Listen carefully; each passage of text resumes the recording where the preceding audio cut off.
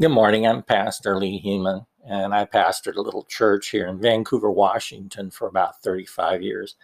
And I do these ramblings from retirement and hope that they edify your day and give you something to think about. Today I was thinking about Memorial Day, of course, but I was wondering, have you heard the old saying, the bigger they are, the harder they fall? Did you know that this is a reference to what occurred with a young shepherd boy and a military giant? His name was David, and his adversary, of course, was Goliath. Now, recently, there has been a real attempt at rewriting the history of our nation. And I was dismayed to recently read a story about World War II and how it would have been won within several months without D-Day or the USA getting involved. This simply is not true. Don't believe it. We were a nation in the throes of democratic socialism that had introduced some of the largest budgets ever seen until Presidents Obama, Trump, and now Biden.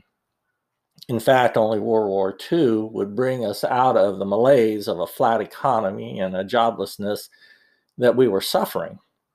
It was the USA's ability to retool, manufacture, and rebuilding so quickly that brought about the destruction of both Japan and Germany.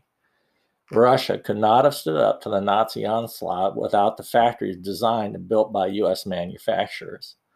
At the time, few felt the USA could respond like it did, but they were wrong. We find the story of David and Goliath in 1 Samuel in the Bible, and it talks about the Philistines occupied one hill and the Israelites another, with the valley in between them. A champion named Goliath, who was from Gath, came out from the Philistines' camp. He was over 9 feet tall, and he had a bronze helmet on his head and wore a coat of scale armor of bronze weighing 5,000 shekels. On his legs, he wore 2 bronze greaves, and a bronze javelin was slung on his back. His spear shaft was like a weaver's rod, and its iron point weighed 600 shekels.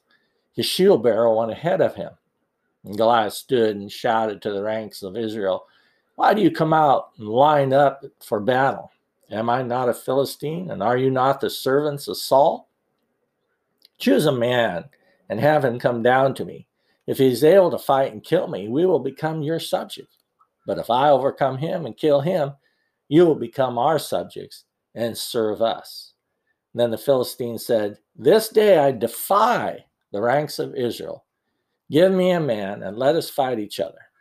On hearing the Philistines' words, Saul and all the Israelites were dismayed and terrified. 1 Samuel 17, verses 3 through 11, New International Version. Now, of course, the rest of the story is that one young shepherd boy who had brought lunch to his brothers became angered by the arrogance of Goliath's challenge and his affront to God. He went out to face him with a shepherd's sling and a few stones he picked up as he went. Goliath, of course, is felled by one well-placed shot. The bigger they are, the harder they fall.